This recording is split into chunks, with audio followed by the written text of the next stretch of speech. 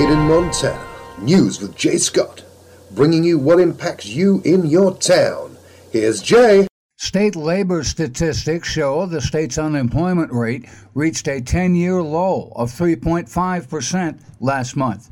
That's 0.2% lower than the national rate. Payroll employment added 2,200 jobs last month, including 900 jobs in leisure and hospitality. A Missoula man who was convicted of shooting a German exchange student to death in his garage during an attempted robbery is asking for a new trial. In a petition for post-conviction relief, new attorneys for Marcus Karma told a district court judge that his original lawyer provided him with ineffective assistance during his trial for the killing of 17-year-old Dearden Deedy. Deedy had gone into Karma's garage in Missoula to steal beer. Karma's attorney, Wendy Holton, contends that during the trial, his attorneys did not fully define self-defense statutes to the jury as it relates to the Castle Doctrine. That allows a Montana resident to use deadly force to stop an intruder. The resident must believe force is necessary to prevent the intruder from assaulting someone or committing a forcible felony.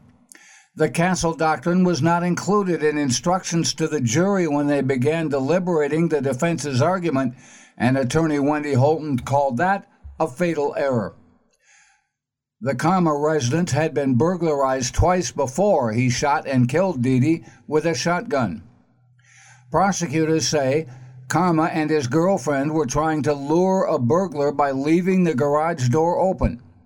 The Montana Supreme Court previously upheld Karma's conviction and 70-year sentence, and by declining to hear the case, the U.S. Supreme Court in essence agreed. A federal appeals court has reinstated a case that says mentally ill inmates in the Montana State Prison are subject to cruel and unusual punishment because they aren't receiving the treatment they need. A 3-judge panel of the 9th U.S. Circuit Court of Appeals has revived the case and assigned it to a different judge.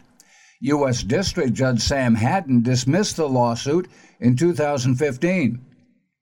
The appellate judges ruled that the, quote, horrific treatment of prisoners is supported by factual allegations that justify continuing the lawsuit. Plaintiffs in the lawsuit say mentally ill prisoners were denied diagnosis and treatment and were placed in solitary confinement for long periods. The suit also says that prison officials did not respond appropriately to suicide threats. Montana wildlife managers say they have killed a grizzly bear that broke into trailers, garages, and sheds in search of food near Seeley Lake after being relocated last fall. Officials say the male was relocated after causing damage over the course of several weeks to the Whitetail Golf Course north of Stevensville.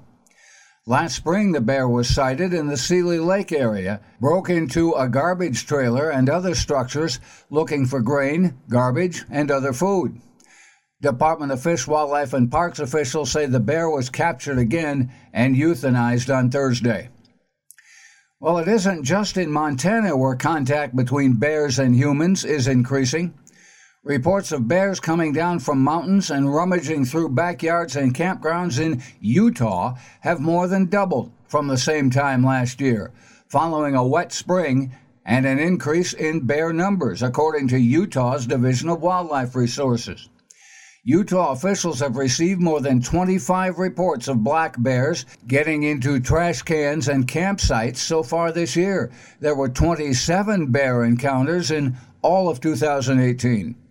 Riley Peck, a wildlife biologist with the agency, says the increase is caused by a larger bear population, last year's dry summer, which led to early hibernation, and a wet spring that kept bears hibernating longer than usual. All of that made them more hungry. Data from the Department of Agriculture's Wildlife Service Division suggests that bears have expanded their range by about 1,500 square miles over the past 2 years in the West and as far east as New Jersey. Officials have killed more than 350 black bears and relocated more than 400 across the country this year. A replica of a downtown Helena tradition is back for a trial run. The Helena Trolley will operate for free beginning Monday, July 29th through Saturday, August 31st.